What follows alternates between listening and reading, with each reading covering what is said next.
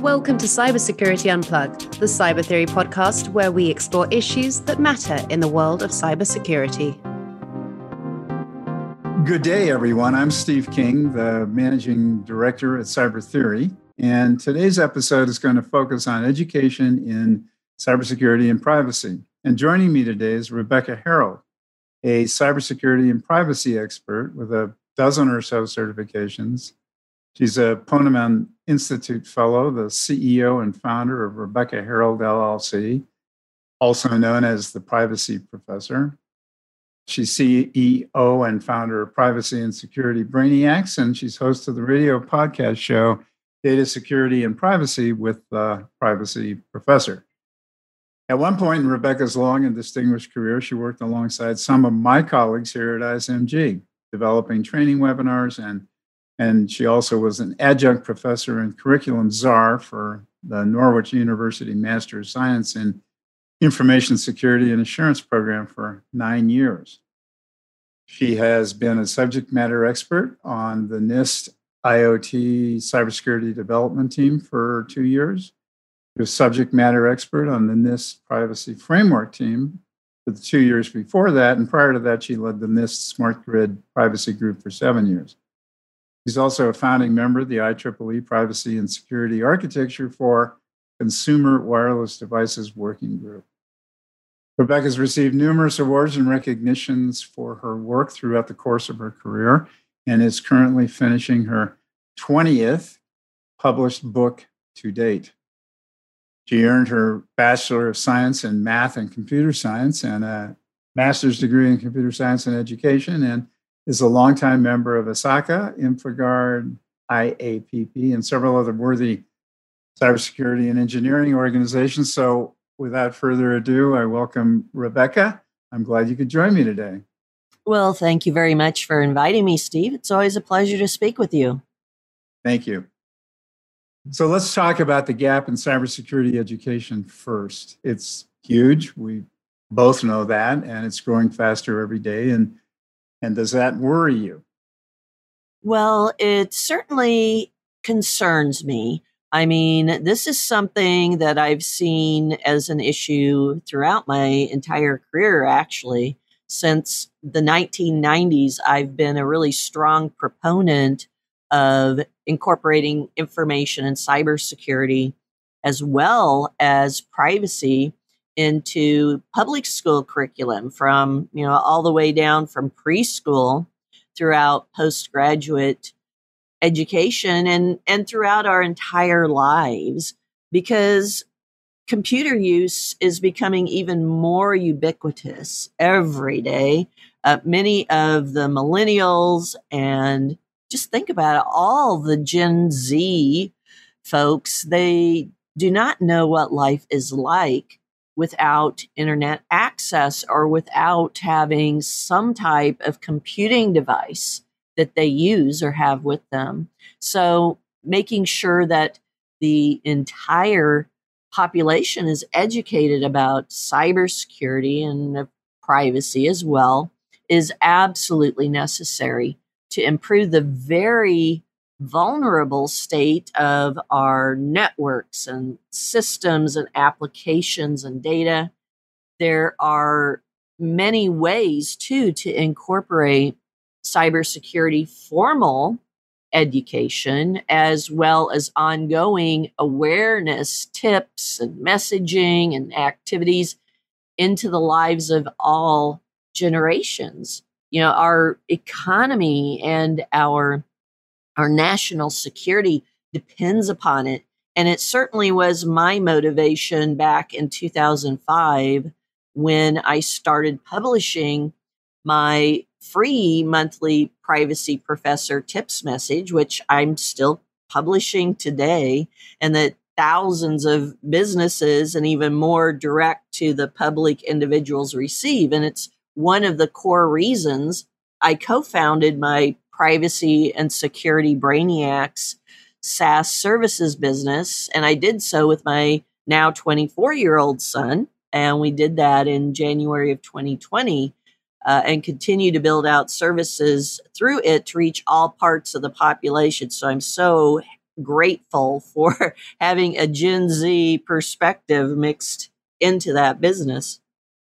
Oh, I'm sure you are. It's a perplexing problem. We have more complexity today than we did yesterday, and than we did last year, and et cetera, in our networks and in our network infrastructures and in the systems and tools that we continue to layer in one on top of another. And as we saw so blatantly with the SolarWinds and Microsoft attacks, no one knows what's in that underlying code, let alone be in a position to, maintain or troubleshoot it on the one hand. On the other hand, we have fewer and fewer and fewer people that are sufficiently trained to join the ground forces, if you will.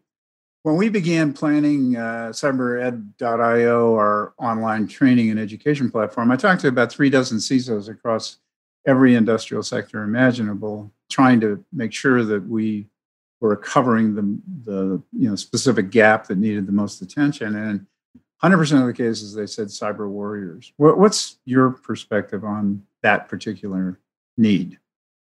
Well, I can certainly understand from a CISO's perspective and to their responsibilities why 100% definitely would say cyber warriors, because I know it's hard for a lot of organizations to find that capability within organizations. But, taking even a wider view of this, as I said earlier, everyone throughout the population needs this information throughout their lives. And certainly we need a larger, more knowledgeable and more experienced number of information and cybersecurity warriors, and in the narrow as well as in the more broad terms, to be committed to devoting careers to these issues. And certainly we need entry level to also deeply experienced.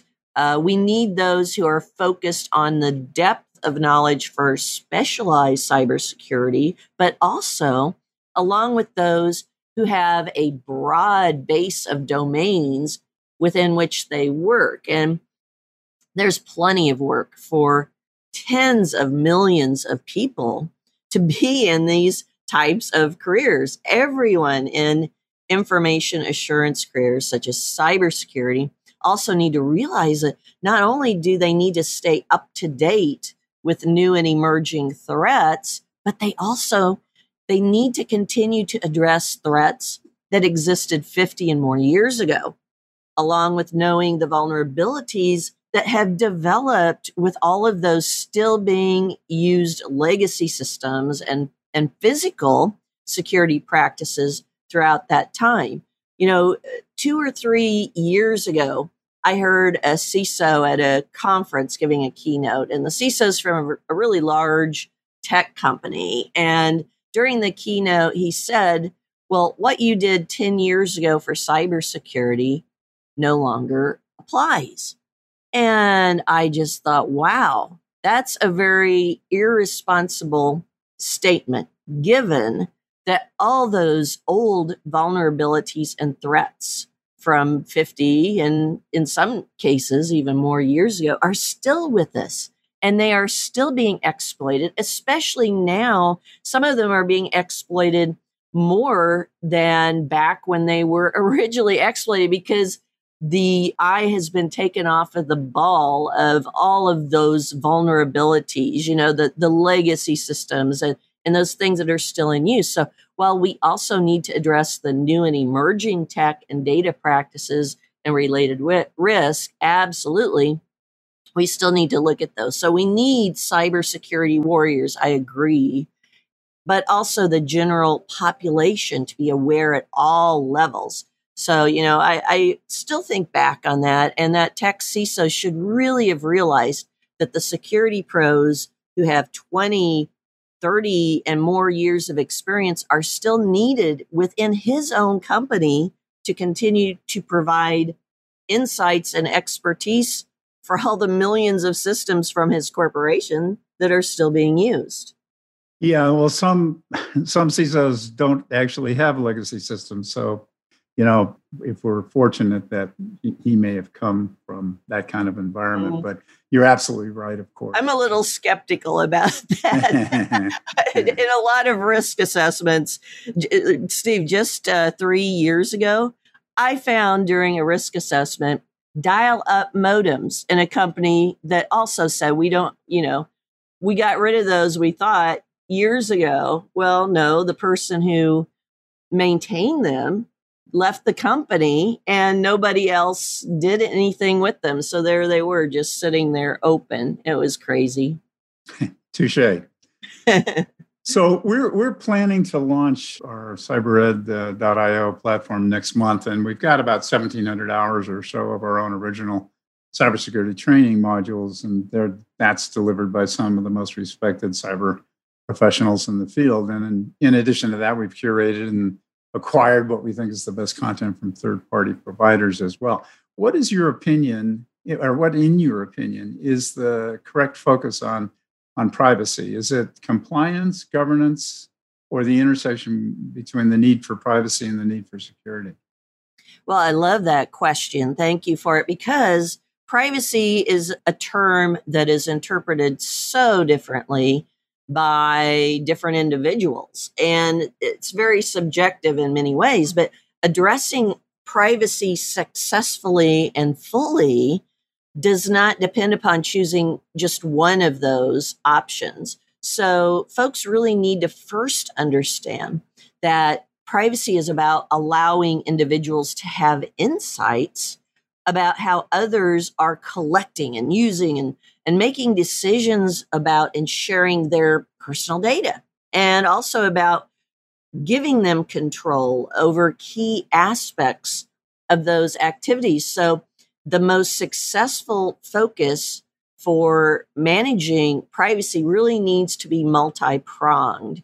Organizations need to consider legal requirements, absolutely, and know the associated compliance actions that are necessary. But in addition, they also need to be able to recognize privacy risks that exist outside of any compliance requirements. And there are many.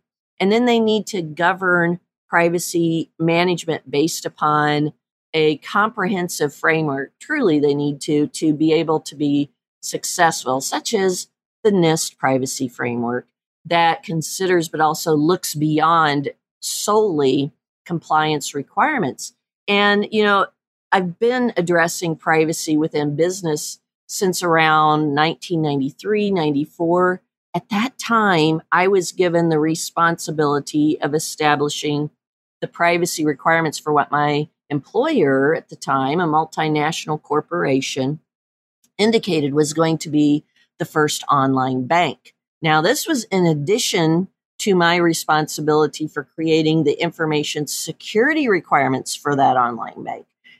Just think about 93, 94. There were no privacy laws at that time applicable to online banks.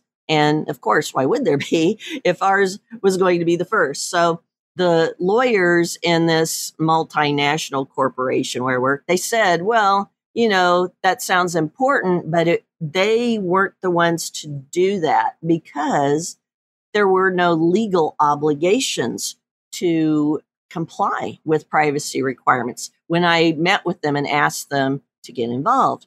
But I really strongly believed that it was important. So I knew the CEO and, of course, my senior VP. So I convinced both the CEO and the VP at the time to have privacy addressed. And I thought, great, the law department's going to get on this. Well, my senior VP came back a few days later and said, well, Rebecca, you made really great points. You convinced us. So since you feel so strongly about it, we're going to give you the responsibility for privacy in addition to information systems security, because this isn't a legal issue right now. It's a risk management issue right now, which I'm glad they did that because that's what got me into privacy along with security simultaneously. So ultimately, there needs to be a privacy leader within the organization responsible for oversight of all privacy impacting activities and issues and risk and governance. And then there needs to be a team that has members who have assigned responsibilities. And that way they can ensure that every aspect is being addressed. And some teams often include folks contracted from outside the organization if you don't have folks internal who have expertise in specific areas that may not be found there. But it's so important to keep in mind that it's not just about compliance. In fact, Steve, a few years ago, I was surprised when I was contacted by a PhD information assurance researcher from a university in Australia. And he got in touch with me. He said, "Hey, did you know that the antivirus program that I had created for that large corporation was the first one that he could find documented as being implemented in practical use within an organization beyond just theory?" And then he went on to tell me that then the remote access solution I created with floppy disks and dial-up modems, but he said that that was the first one that was implemented at the corporation as well, anywhere that he could find. That was in the 93 to 94 range. So the point is, just because there's not a legal obligation to address privacy in a specific way does not mean that there isn't the need to do so to mitigate privacy risks. Yeah, no kidding. And we're limiting that conversation thus far to, PII and data. You at one point a few years ago served as the co-chair of the IOMT Connected Devices Conference in Princeton. And it seems to, with COVID, HIPAA folks have kind of covered their eyes a bit for the last year or so related to privacy violations and enforcing the regulation for good reasons. Healthcare providers have been, struggling to just stay above water.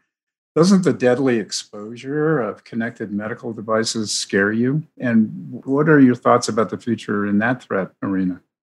It is a very important issue. It needs to be addressed. And I guess I don't know if it really scares me or frightens me, because I do know that those risks can be mitigated. If the appetite is there to do it, it can be mitigated. But the fact that the medical device manufacturers and vendors are not doing more to secure those devices and the systems that are used to support the devices, it does concern me.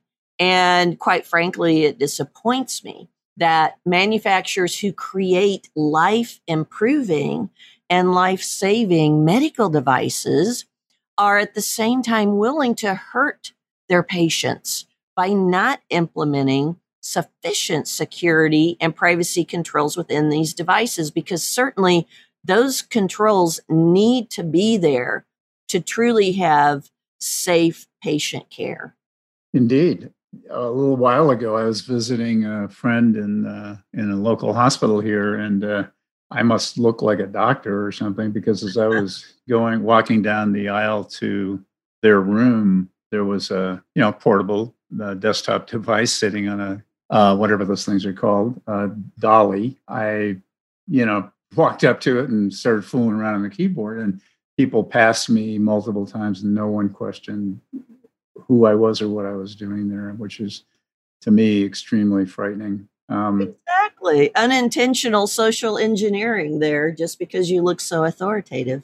Yeah, or just drop a USB. Yeah, I mean, a memory stick would, open ports, and then I'm in, right? So, that is, it's got nothing to do with systems or technology. That has to do with, policy and procedure and hospitals. But, if you're only concerned with saving lives and, you reasonably sort of hide behind that principle, then it's hard to argue about what else you should be doing or shouldn't be doing with the limited resources that caregivers have. It's a dilemma that nobody seems to be dealing with.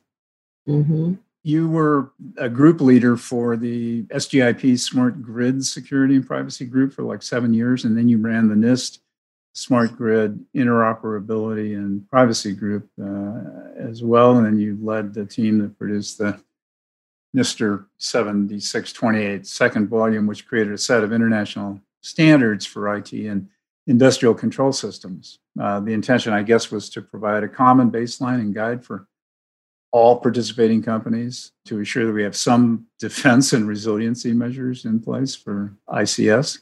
How's that going today? Yes, well, indeed, that was back in 2009. So, I applaud NIST for starting that group because it was kind of very forward looking at that point in time when the utilities or the vendors making equipment in the electric grid would say, oh, well, we're never going to be connected to the internet. That's not an issue we even need to think of. And look, today, it's much different. But I am very proud of our team that did all that work for those years, that put in literally thousands of hours of work.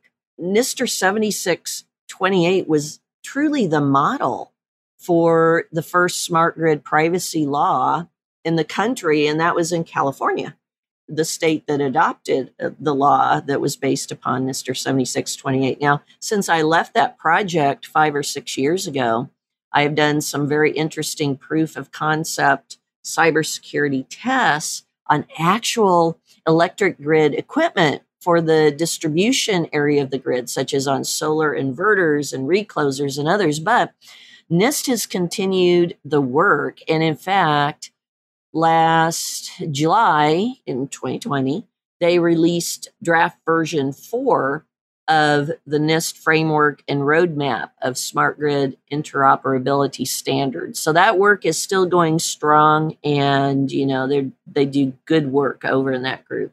Yeah, ICS and SCADA, though, are just horribly exposed today. And, we saw, obviously, the Colonial Pipeline and JBS attacks and so forth. And then the Chinese are continuing to bang away at all of these systems. And, whether Colonial, admits to paying a ransom or not, admits to their OT being connected to their IT or not, it's fairly obvious that it probably was, right? So, and, we've got whatever it is, 2 million miles worth of pipeline connections in the States, and those are all run by private entities, and of all people, the TSA are supposed to be responsible for those things.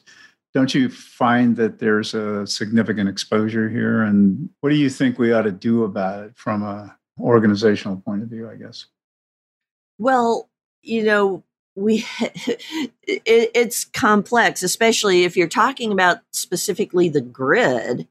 The challenges there are the fact that there are not only private and public, but government agencies, all that are a part of that huge grid.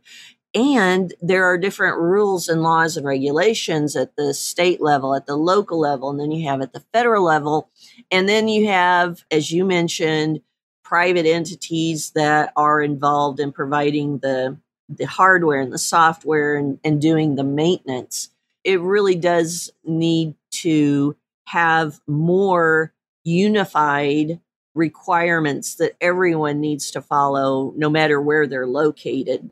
And plus, the human factor absolutely has to be addressed, because when we are leaving it up to so many different disparate entities throughout this very complex grid to do things, it only takes one weak point, right, in a huge complex system to be able to throw a monkey wrench into the whole thing and bring down huge portions of the grid. So, yeah, I think it needs to be better coordinated for sure.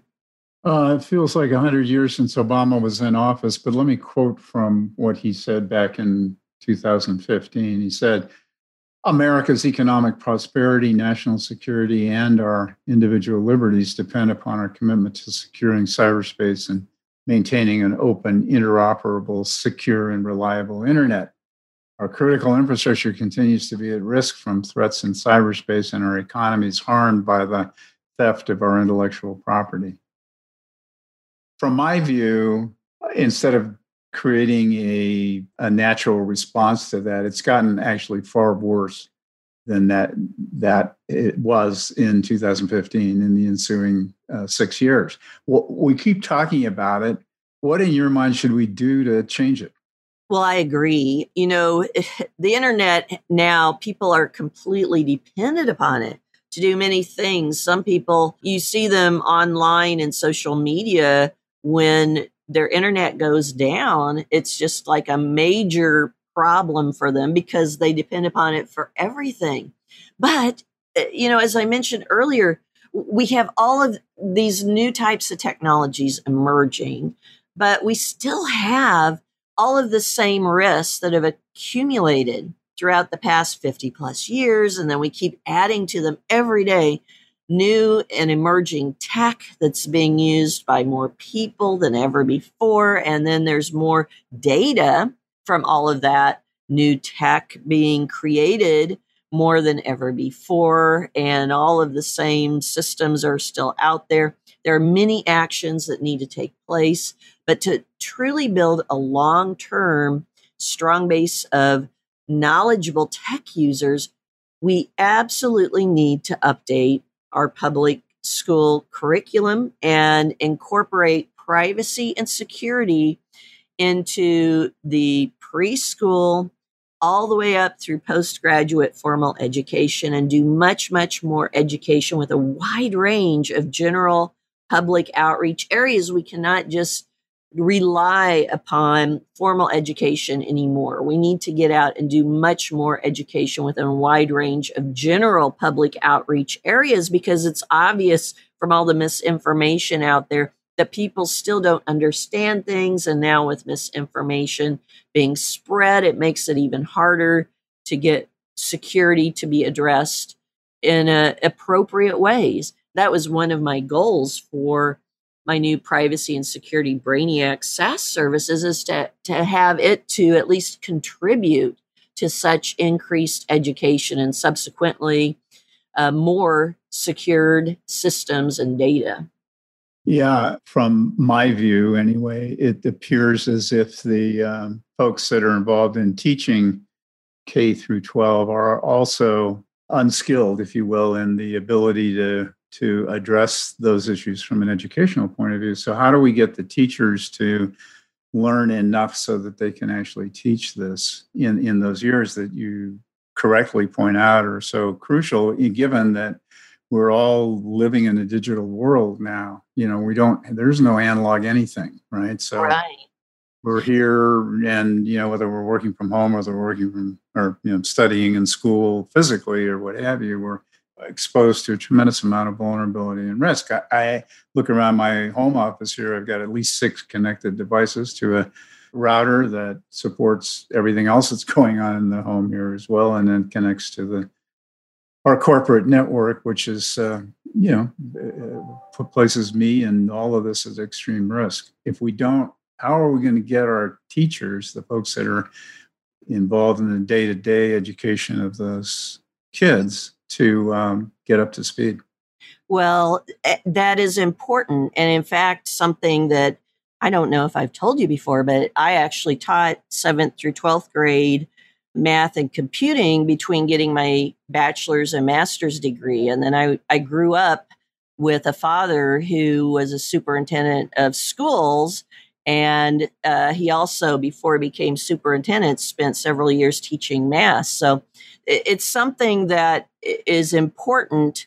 And I have seen in the past few years, especially just a degradation of support for our public school systems, because I know from being a public school teacher that there are so many challenges when you don't have sufficient funding, when you don't have sufficient support. Now I'm seeing states taking the funding that is available and giving it out to private entities or, reallocating it elsewhere.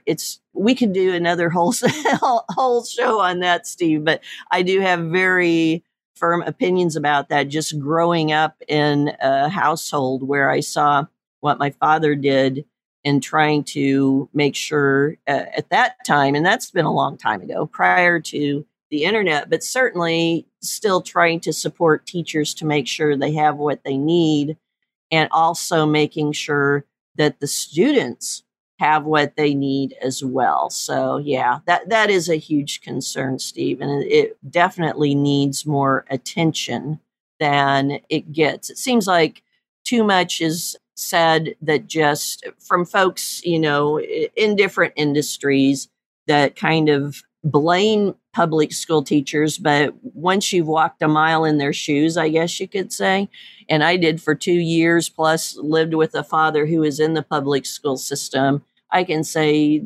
most teachers love what they do and they love teaching.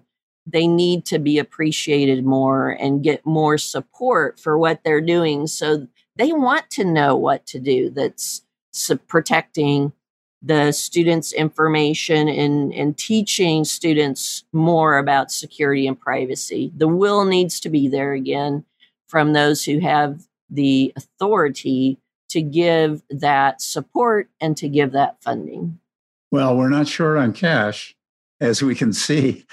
So I'm not sure how that money doesn't go to the... Yeah, the school systems don't get that. I mean, teachers are spending their own salaries, which are far less than most in industry. For paper clips, yeah. Well, more than paper clips. I mean, it goes beyond that to the actual tools used within their systems. I have friends who are know many people who are still teaching. A lot of my clients are schools. And I know that they're trying to use really old PCs because the school systems have re-allotted a lot of their funding to other areas that are outside of their actual classrooms. So yeah, a lot needs to be done there. Hopefully we'll see some improvements made in the coming years. I always have hope, Steve. I always have hope. An optimist after my heart. Let's get together in another 3 or 4 months and talk about that topic, because as you implied here earlier, that we could spend a long time just talking about that single problem, and it has a cascading effect, right? I mean, we're producing these students who are ill-equipped to deal with the world that we've created for them. So that's my view. So I'm conscious of the time. I know we're out of it. I want to thank our guest, the amazing Rebecca Harold, again for taking time out to join me in what I think was an interesting exchange. Well, thank you. I really enjoyed speaking with you, Steve. I always do. And of course, I invite your listeners to check out our new privacysecuritybrainiacs.com site, because getting to education again, we've not made a formal launch yet, but we still have a lot of things out there, free videos and other items if they want to check them out. Indeed, they should. So thank you, Rebecca. And thank you to our listeners for joining us in another one of Cyber Theory's Unplugged reviews of the stuff that matters in cybersecurity technology and in our new digital landscape. So until next time, I'm your host, Steve King, signing out.